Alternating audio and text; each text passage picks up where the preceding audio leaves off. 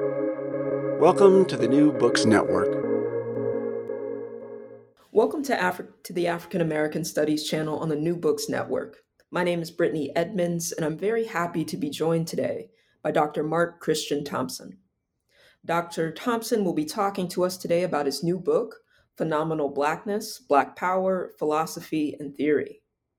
Dr. Thompson is a Krieger Eisenhower Professor and Professor of English at Johns Hopkins University. His research and teaching concentrate in African American literature and philosophy, 20th century German philosophy, Kafka, the philosophy of race, and jazz studies. He is the author of 5 books: Black Fascisms, African American Literature and Culture Between the Wars; Kafka's Blues, Figurations of Racial Blackness in the Construction of an Aesthetic; Anti-Music, Jazz and Racial Blackness in German Thought Between the Wars; Phenomenal Blackness, which we'll be talking about today; and the forthcoming The Critique of Nonviolence, Martin Luther King and Jr. and Philosophy. Thank you for being here today, Dr. Thompson. Thank you for having me. Yeah. So why don't we get started with you telling us a bit about the title, Phenomenal Blackness, and maybe just giving us a kind of general introduction to the monograph. Sure. The title actually was sort of late edit, and it just came to me after I was looking at the book in its entirety and trying to think of it as a whole. And really, what it refers to is the use of phenomenology in approaching Blackness and how to understand Blackness, not just from a constructivist point of view, that is, as a social construction, but as these authors in the 60s and early 70s were thinking about Blackness, which was as something not necessarily biologically inherent, but something spiritual that had an essence to it, an essentialism that is an unpopular term today, but was one that didn't necessarily bring derision at the time, at least for the authors under consideration. And that was sort of my into the book, to think about what essentialism, racial essentialism, meant to some of the major figures of Black power, at least the major writers, major intellectual figures, and to look at how they inform themselves in what it means, not just to be Black from a social perspective, but from a philosophical perspective. What is race, and what is its claim to shaping human beings outside of their social conditions, if in fact there is any claim to be made there. My own opinion is no, there isn't, but that was probably a more difficult position to maintain at the time. And so what I wanted to do was think about each author's philosophical training and how they thought about thinking of being, because Black being is a term that comes up actually quite a bit these days, in criticism, and to look back and try and sort of rebuild or reconstruct the intellectual history that leads actually to this moment, where we start to think about Black being and what does it mean, from a poetic sense, from an aesthetic sense, and from a critical sense, to be Black. And do we, in fact, begin to import something like that essentialism from that time into the current moment? You know, it's so interesting that you said that you don't share the views of many of the writers that you include in your monograph, and that gloss that you just gave of, the difference between our current moment and maybe the moment that you're writing about in your monograph. Just because I was so sort of struck in the introduction, um, by your sort of careful delineation of all these sort of different movements in Black philosophical thought, in Black literary thought, and sort of Black sort of theorizing and criticism.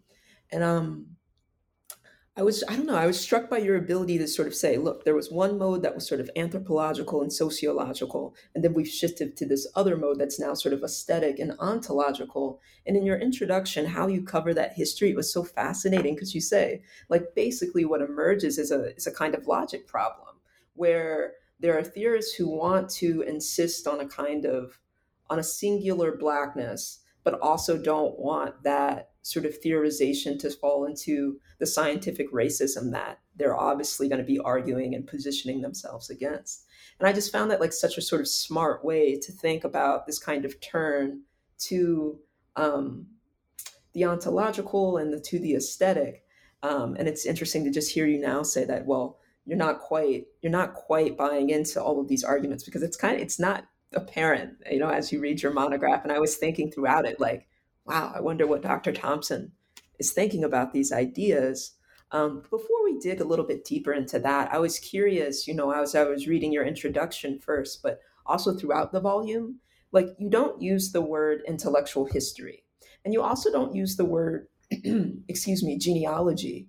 And I was just, is that intentional? Is there a reason? Why do you understand yourself to be undertaking a different kind of intellectual project in this book? Or, yeah, if you could speak to that, that would be great.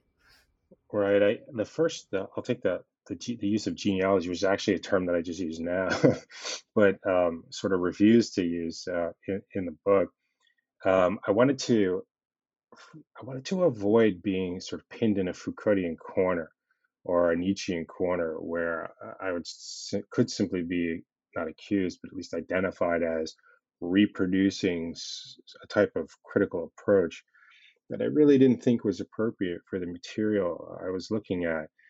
Because genealogy somehow suggests that these authors would have been situated in a tradition that they weren't necessarily. But I should rephrase that. It was a tradition that they were fluent in, but not necessarily originally situated in. And so genealogy would have only gone so far. It could only go back to a certain point. And then I would need to say, but how was the leap made from one set of philosophical concerns, even if they weren't necessarily identified as such, to another set of philosophical concerns? And genealogy didn't sort of give that type of breathing room that I was looking for. Intellectual history, my relationship with that term is a little more fraught because I didn't start out as an intellectual historian. At least I didn't think of myself as that, but it kind of turns out that I am. So, it's something that I'm just coming to terms with now. Like, well, okay, I guess this is what I do. But I didn't want it to make it seem somehow theoretically dry. So the idea is that, well, one can do intellectual history or a form of historicism that still has this sort of edge to it that, say, the current or the contemporary theoretical interventions in African American studies make.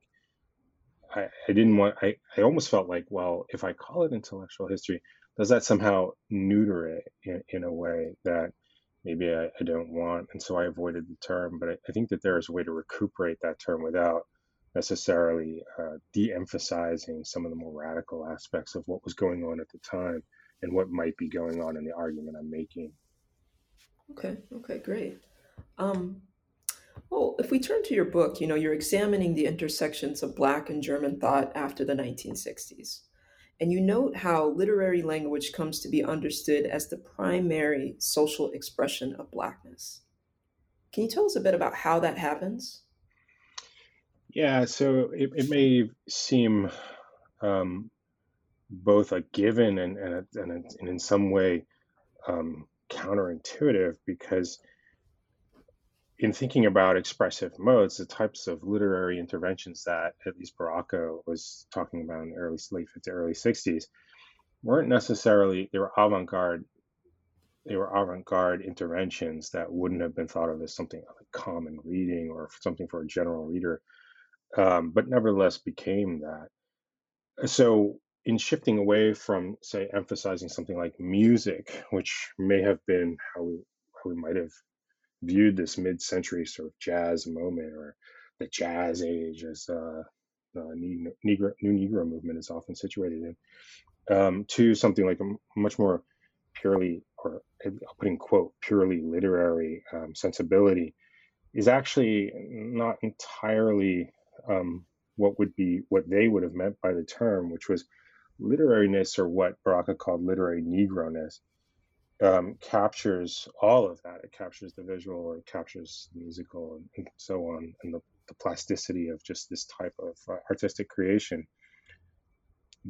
But why he seems to designate it in a literary vein has to do with its mode of presentation, mode of consumption in a popular vein, but also the way in which it is produced, which for him, language is essential in pushing back against a type of discursive public sphere in which African American intellectuals are weighing into, and in which these arguments are taking place. So the role of language, literature, and the way that language and literature can build community, and African Americanness in the sense that Baraka might mean it at the time, becomes crucial and is doing something that a certain visual nomenclature won't do, because that has to be in some way known in advance before the viewer can start to participate in that discourse. He's looking at more something like common language that literature builds on, that anyone can have access to and engage with, wherever one might come from.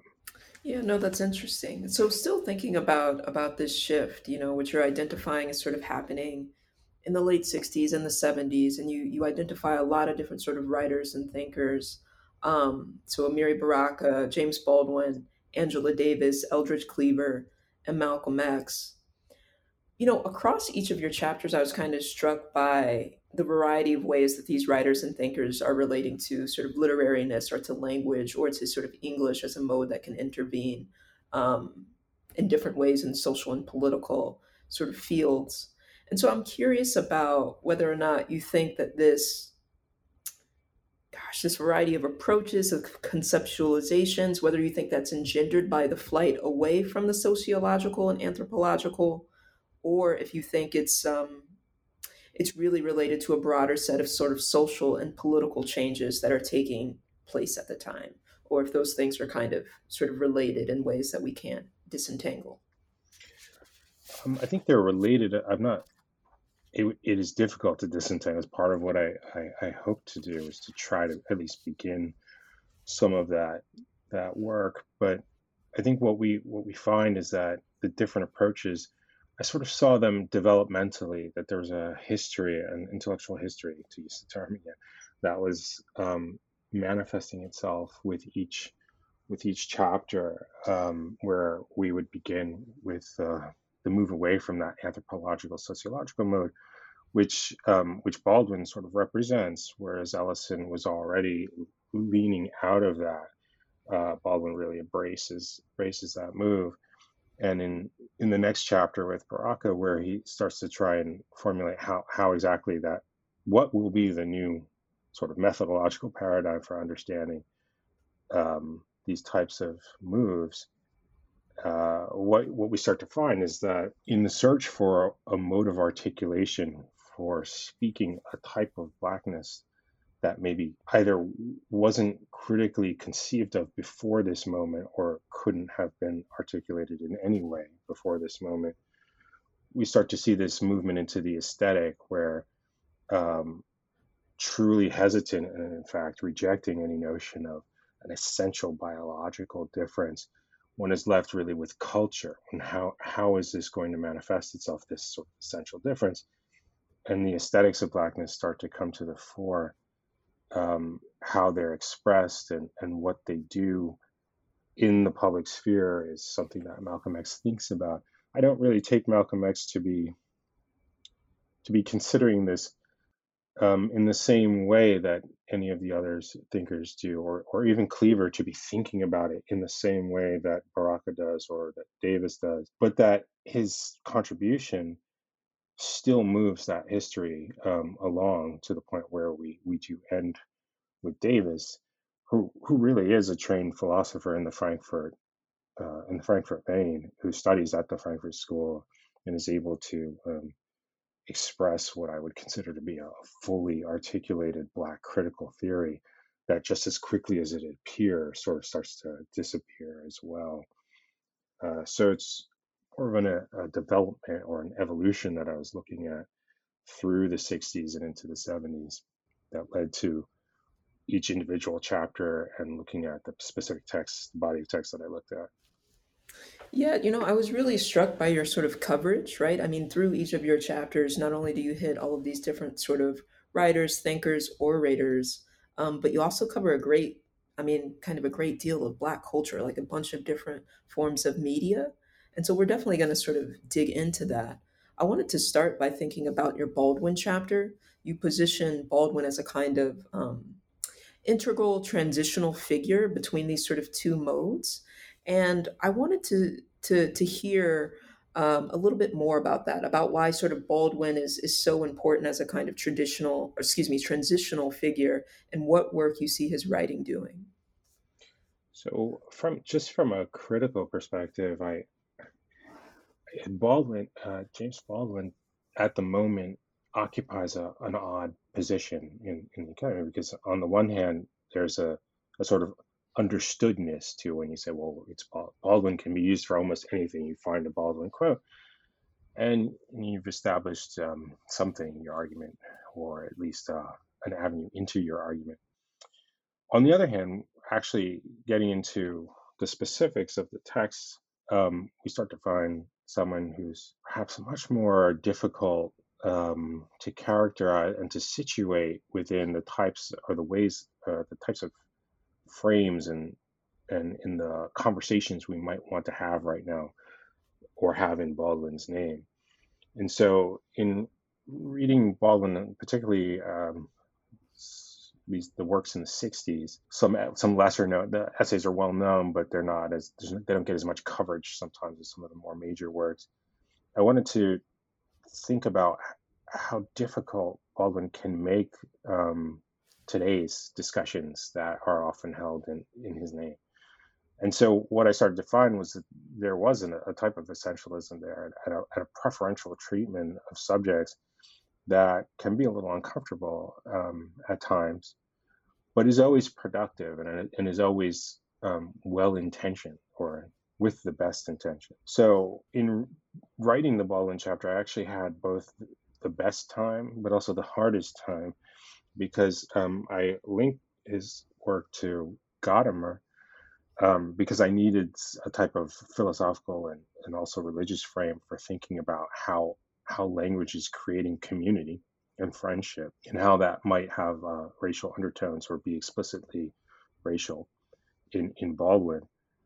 And once I started to think about these two together, they're actually working at the same time, parallel, different countries, of course, but there are works that could be thought of as intersecting. I started to realize that, well, we had a type of phenomenology that was starting to take shape. This key moment for me.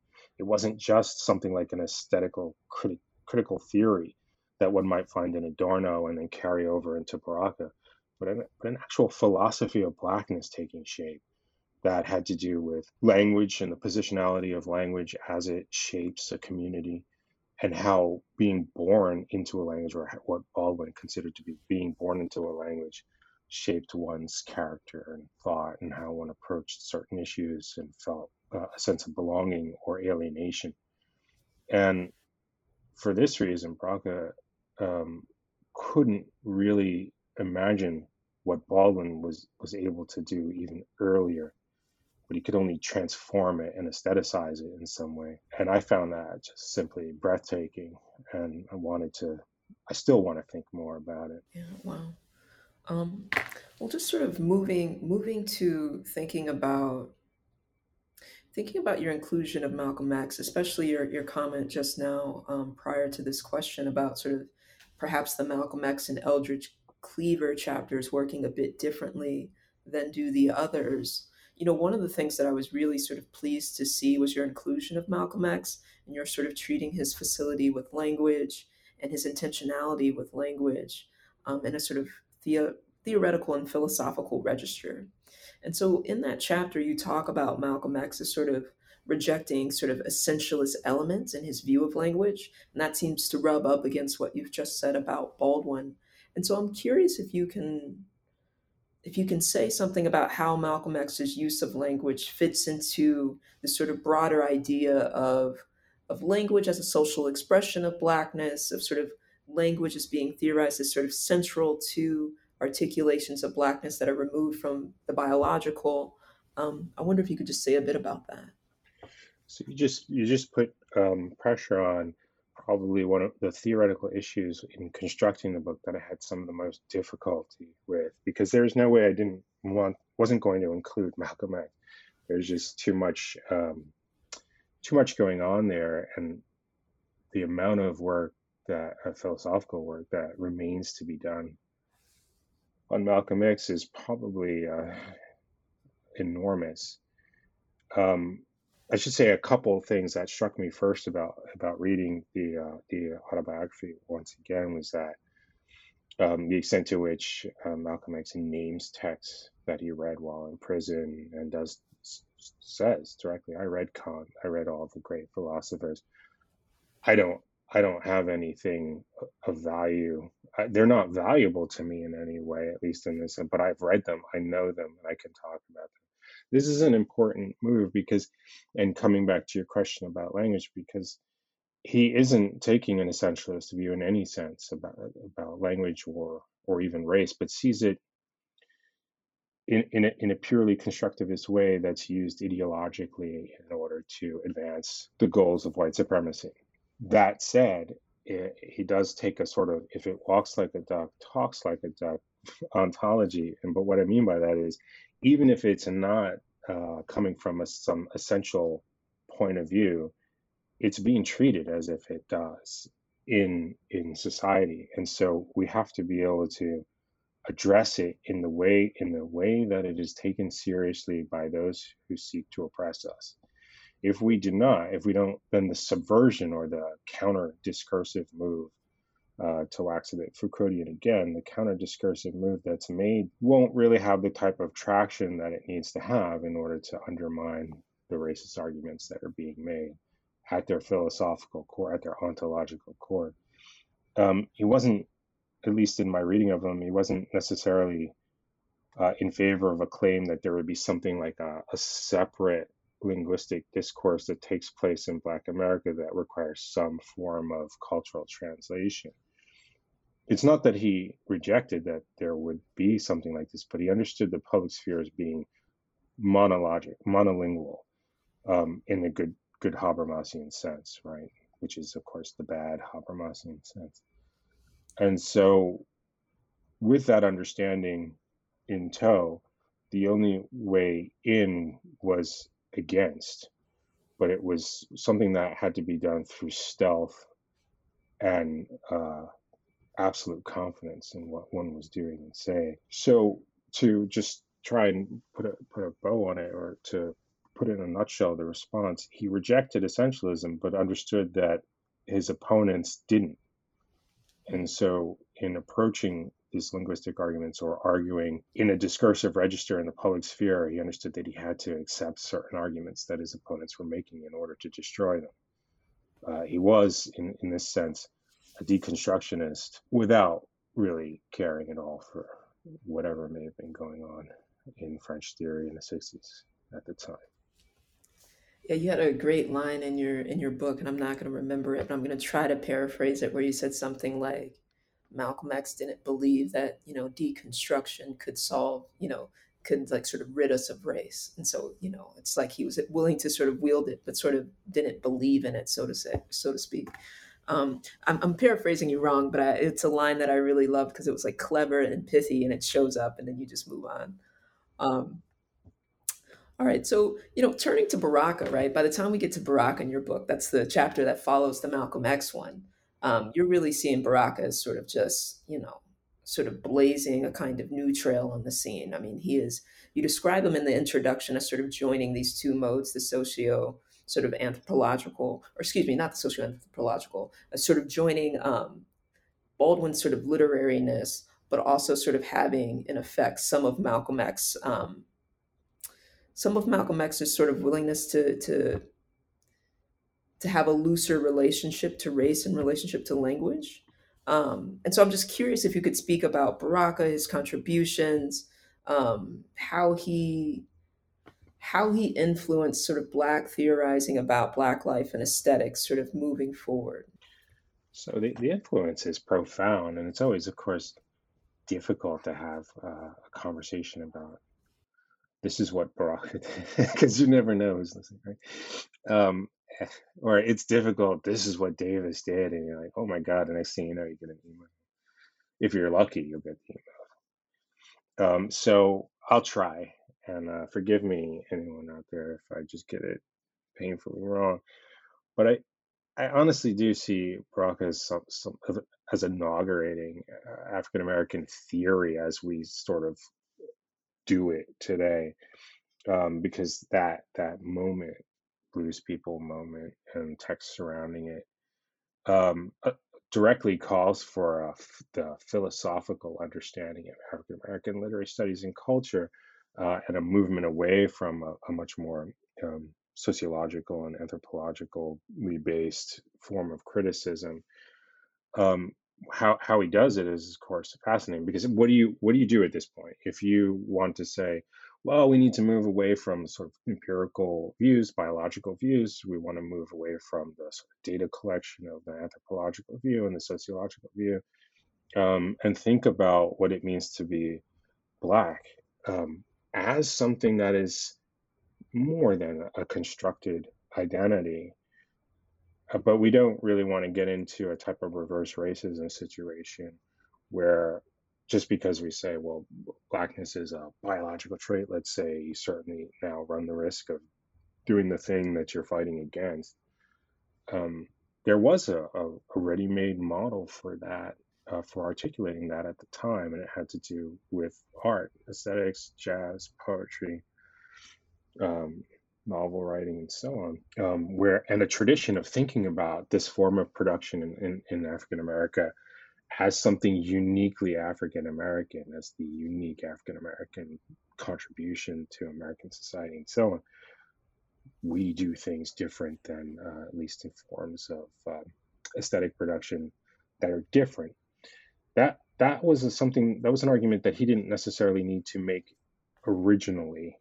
What he then needed to do was, though, talk about how that hasn't been corrupted or co-opted or commodified by a culture industry that had already sort of invaded and taken jazz over, and was producing its form of it, which is to say, a white form, or something that was palatable for a middle class audience to consume en masse. And there you sort of need something like an autonomous art form that can't be commodified. And that's where the contribution turns to something like a form of Blackness that can't be touched, which is expressed one way or the other in African American aesthetic production, both in poetry and in music and in visual art and so on. Otherwise, it's something that's open to co-optation, to commodification, and to destruction, and just can't really ever be verified as something authentically Black, because how we would consume it or encounter it would always be mediated by some form of interference. There has to be something there that can't be touched, that survives this process and can be communicated to the world. Now, how is that communicated?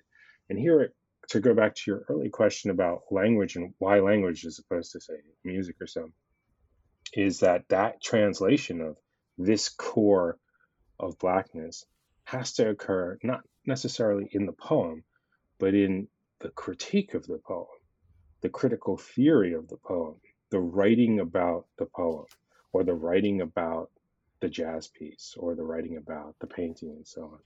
That's where the racial core, or the autonomous racial core of the work of art, speaks in some form of cultural and social specificity that allows for use, political use, activism, whatever is needed at the time.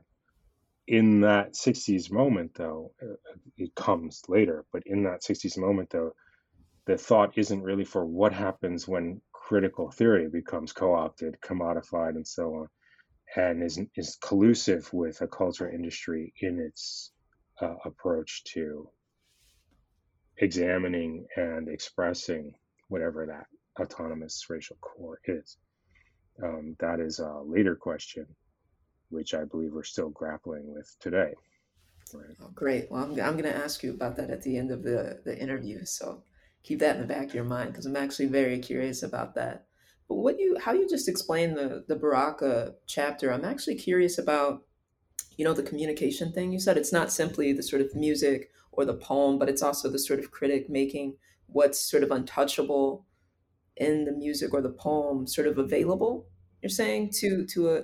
And so I'm curious about what that encounter is, right? If that's not, like, I'm curious about the mode of giving access to what is untouchable in the art form through language. Like, is it because language is sort of mediating it that it remains untouched? I'm just curious. It seems to me like that's a tension, that I'm a little interested in. And then I'm also interested, sort of related to that question, about, the role of the critic vis-a-vis the artist, right? You know what I mean? Because that also raises super uncomfortable questions. Here I am, I've just made something beautiful, and nobody will really know it unless the right critic comes along and tells folks what's sort of untouchable, and beautiful in it.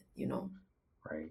Yeah. So again, this is the sort of the phenomenological aspect of this argument, which is it's won't, of course, it couldn't be just any critic. It would have to be one who shares the same life world as the artist in some way. And here we get into that um, for some queasy area of a type of racial essentialism that we're finding in these texts at this moment, where it's really the the black critic as opposed to the white, and it's the black critic, white critic. These are hermeneutic terms that are used in the 60s in order to approach not just, say, jazz, but jazz criticism of the time, and what is legitimate jazz criticism, what is not legitimate jazz criticism. And so the terms that Baraka himself uses. So that's the first part of this. The reception of the work, the critical reception of the work, has to be done.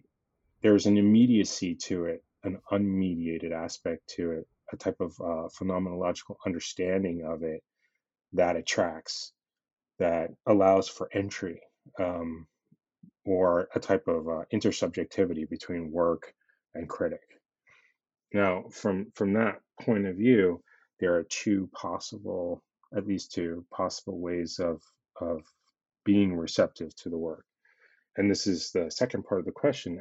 As the artist, I can put the work out, and I will have an audience that will have a reaction to it, and a type of affective reaction to the work, which will be determined by a shared life world, which exists before us and around us. It can stop there, right? And one can experience the work of art, and I'm doing the scare quotes again, authentically in this way.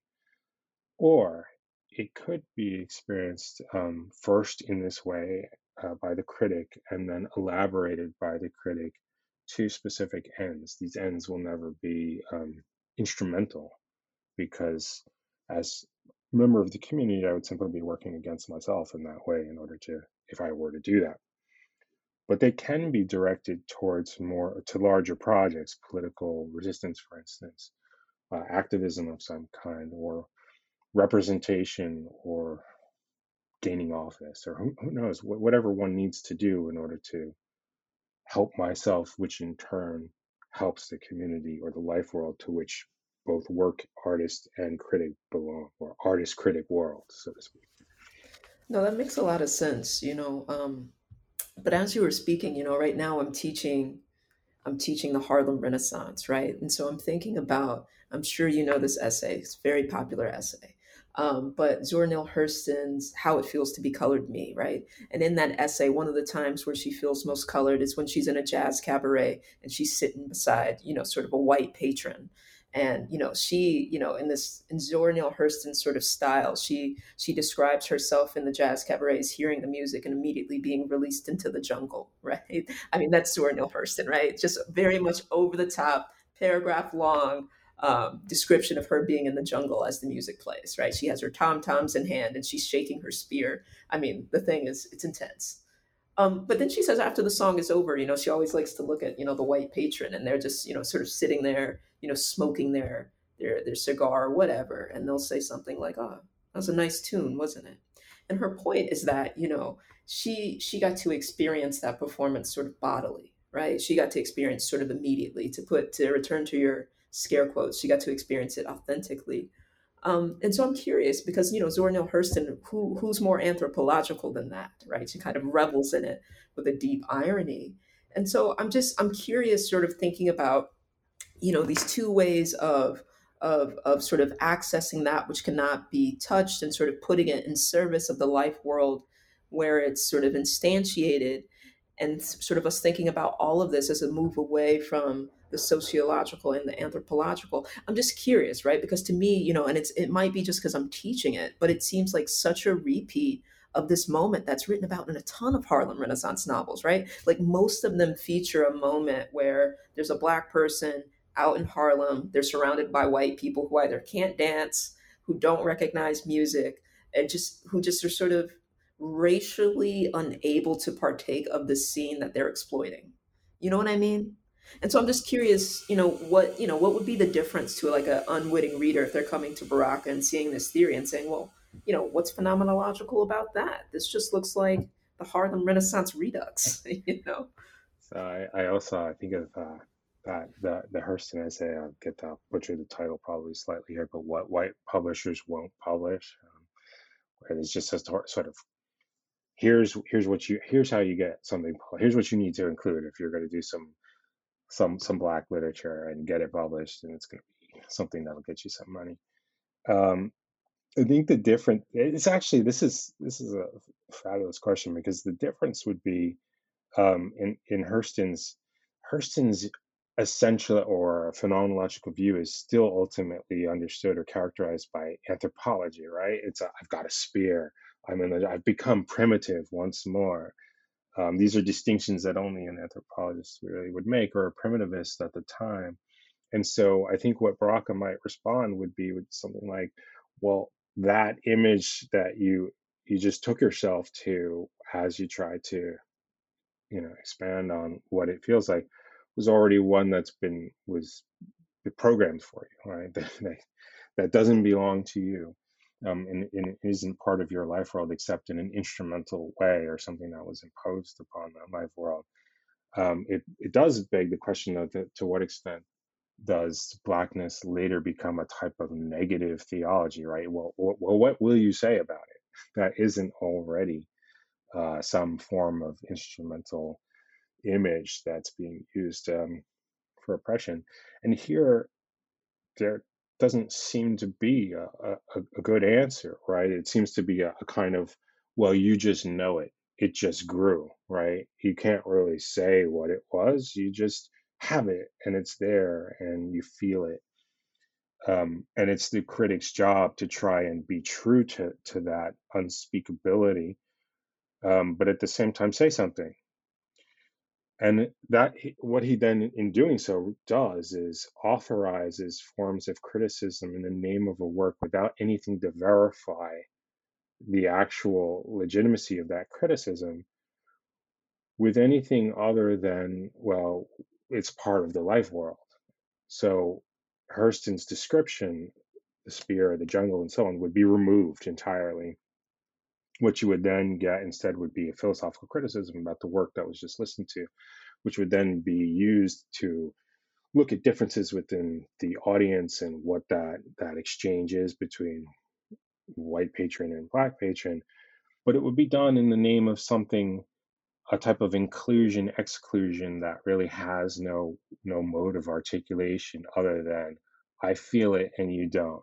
But the it really can't be explained, because once I start to explain it, I run the risk of letting you commodify it in some way, or just repeating some commodified argument to begin with. Yeah. So I have one more question about this, and then I do think we should move to different parts of the book. And this could just be my own misunderstanding of the Gadamer chapter, but sort of what you're saying about how Baraka might respond to a question about, well, isn't this just like what Zora Neale Hurston describes in the 20s, in the 30s, maybe 30s? Um, your response seems to me to sound a lot like how Habermas characterizes sort of Gadamer's view of the world, where it's like sort of everything is secured by a tradition. And whenever there's any kind of sort of conflict in of values, of ideas, they're sort of resolved in this sort of fallback to tradition. And sort of that seems to me how you've just explained sort of Baraka's sort of idea about the sort of what's untouchable in Black art. It falls back on this idea of racial essentialism that really doesn't kind of answer to anything except itself, which is always being sort of conceptualized by someone who has the power to insist upon their own sort of understanding of it. And so I'm curious, I know these are different parts of your book, but as you were speaking, I heard sort of echoes of what seemed to me how Habermas, you know, characterized Gadamer. And I don't know if that's right, but I just wonder if you have thoughts about it. Oh, that's absolutely correct, and it's part of the developmental model that I was trying to lay out in the book, which was you're absolutely right to point to that in Baraka, if in fact that's there in Baraka. And again, I await that email, if that's there in Baraka. As that fallback on tradition and some of the work that Gadamer does, which goes understated or unstated in the text itself, and that was really just strategic on my part. I didn't really want to say that, but it's necessary. But it is true. That is what is happening in Baraka. That changes though as we start to move into the more Marxist and critical theoretical, in quotes, proper view of the very problem or the methodological approach that Baraka introduces, where this idea of, well, we're all part of that life world and we share this tradition, so we understand it without really needing or being able to articulate that understanding. It's just what we are. That itself is seen as a form of ideology by, to some extent, Cleaver, but certainly by Davis, where then the question becomes, well, how we grapple with this and the answers that we come up with as we debunk not just white supremacist ideology, but our own burgeoning sort of ideology of blackness, starts to define how we might approach racial ontology and move forward without falling into some of these traps. Yeah, I think. All right. Well, yeah, I think that provides a kind of perfect transition to talking about Eldridge Cleaver. In your book, you write that he sort of interrogates, and you just sort of said this. He interrogates the Marxist-Leninist orientation of radical Black political thought through literary self-fashioning. And so I'm curious about how Eldridge Cleaver's sort of hermeneutical explanation of Black life and aesthetics, how it differs from, Baraka's, since that's what we're talking about now, but even from, Baldwin's or Malcolm X's. And you started that answer a bit, but maybe you could elaborate, how he's sort of doing something that's a bit different than what Baraka outlines. So it would be hard to maintain an essentialist position in Cleaver's work, not because it isn't there or it's rejected outright, but probably more because self-fashioning serves the purpose of a type of race man extension to what the race is in and of itself. So if Cleaver is this, then the race is this. And he becomes representative in almost 19th century fashion, right? Here comes the race man. The problem is that he had very few stable qualities to present in order to make that argument and say, well, here's a definite structure. So Cleaver starts to look far more postmodern and of that moment than Malcolm X would, and even then Baraka himself, because Baraka is still ultimately concerned with the work of art, whereas Cleaver has no concern about that. It's not his interest. In a way, it's just a category difference of the type of writing that these two are doing. But there's a deeper difference in how in their approaches and how Cleaver envisions his intervention and his understanding of Black culture, which is ultimately looking for a form of Black Marxism that would not be necessarily beholden to these sort of white civilists in the history of Marxism, including Marx himself, um, but would also be specific enough to address local concerns while being global in scope and bring together the Black world in a common struggle. But in doing so, the platform was not specific enough, as you know, as we read through his sort of scattered writings that we receive, in order to fully articulate a stable position. And so what we get is something much more protean, where Blackness starts to take the form of something that can be anything at any given time if it is effective. In a way, it pushes against precisely what Malcolm X was trying to suggest, because what he was saying is that the public sphere is monolingual, and there has to be an adaptation to it in order to subvert it. Whereas Cleaver is now coming to the point where he might start to suggest something like, it might not be so monolingual, and I can kind of fit in without subverting it. I don't really want to subvert it. I want to take it over and adapt it to myself and make it mine. And this is new. This is something new that we're finding. It's not necessarily separatist or nationalist in any recognizable sense, but something that is much more selfish in its interest and harder to pin down. Yeah, that's so interesting that you sort of characterize him as sort of, I mean, the word postmodern, using that to describe Cleaver.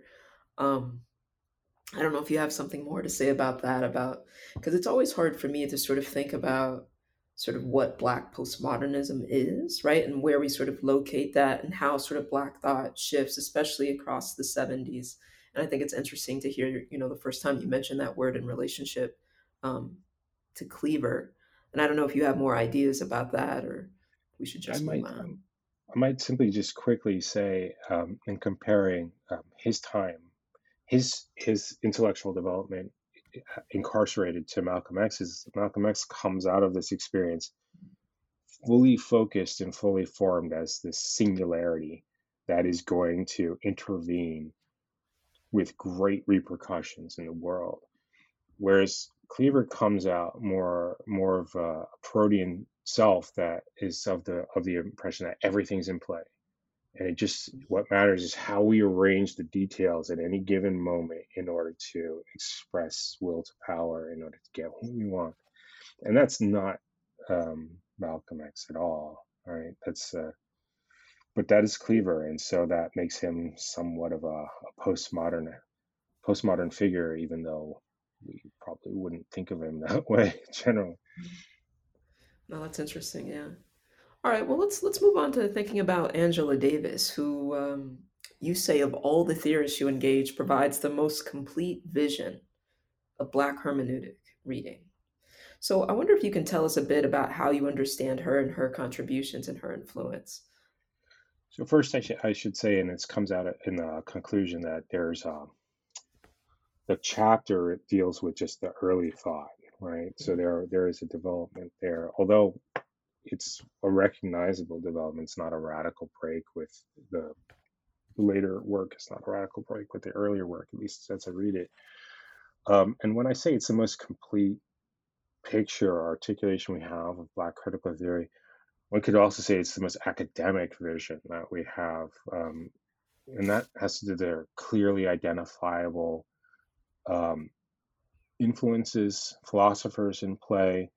There's a history there that one knows at least the facts about as they've been presented to the public sphere that indicate a pattern and a course of study with specific figures who engage in a tradition. And so her work is actually embedded in a tradition. It's not necessarily the same tradition that Baraka would have professed, even though Baraka's clearly done all kinds of reading in Adorno at the time, and it might not be the same tradition that Baldwin was necessarily thinking about, even though Baldwin himself is clearly quite an adept at Western philosophy. Here, Davis wears it on her sleeve. She's quite, especially in the lectures on Frederick Douglass, it's clear where this is coming from and what she's saying. And that could be held against her, um, or at least could have been possibly, but it's actually the great strength of the work, because what it's saying is, whereas we've been thinking about how to subvert or to deploy a counter discourse in Western philosophy, and the views, the philosophical and ontological views that ground in sub-10 white supremacy, we haven't actually been able to come out and say how we're going to do that and what that looks like. It's always been, if we think back to the conversation we had about Poraka, it's always been sort of, it's either unspoken or it's protean and we can't really fix it. But here, Davis is actually saying, this is how we do it. These are the texts we look at. This is where they went wrong. She engaged in imminent criticism and a destruction of Western metaphysics more complete than anything Heidegger ever imagined. And how she did it was simply by saying the Black subject is the different that unravels whatever, to use the Derridian terms, but not Davis's terms, metaphysics of presence white supremacy has claim to. So I don't, I see this sort of as the zenith of this type of thought. And what happens after is something that starts to take place much more firmly in academic halls as opposed to streets and pulpits of various kinds. There is a definite transition that takes place with things. Yeah, I mean, leaving off there, I'm curious about, that set of arguments that I guess, sort of Davis sets off that now do seem like that's what's at the center of Black studies, and especially Black critical thought right now.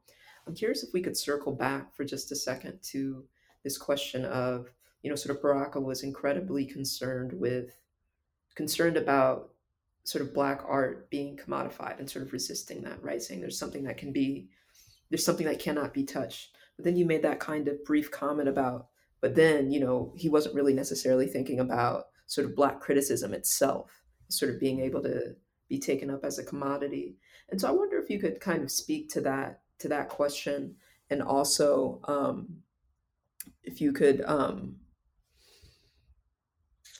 yeah, if you could say something about the current moment, if that's what you see happening, or how sort of the arguments that Angela Davis make, how they've evolved in our current sort of field of Black studies. I wonder if you could speak to both of those things.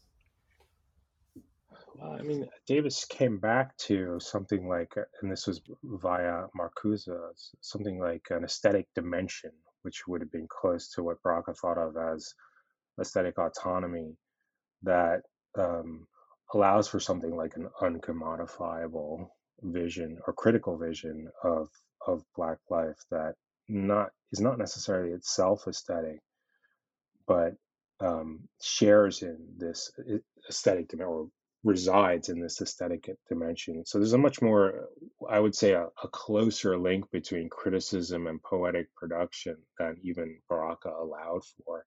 For Baraka, criticism tended to be separate, and that the poetry itself, while critical, the poem itself, while critical, still remain the poem. I see for Davis, that these distinctions really start to break down, where criticism, while not presenting itself as the poem or poetic in any ways, nevertheless still has a share in this aesthetic dimension. Um, what this means is that for the present moment is that what we start to find is a much, especially in the past few years, a much higher degree of poeticization of criticism, where criticism becomes in part the poetic object itself. There seems to be a union that is taking place and forming between the critical object and the aesthetic object. This is now the substance of theory, of African American theory, this type of work. The question is, whom does it serve? And is it in itself already commodified and in the service of ends that are not necessarily its own intentional ends, or its stated ends? I don't know that I want to say that it is commodified or in the service of something it would not necessarily avow. I would simply say, though, that there are perhaps divided results that take place when presented with a text that becomes almost indecipherable or requires uh, a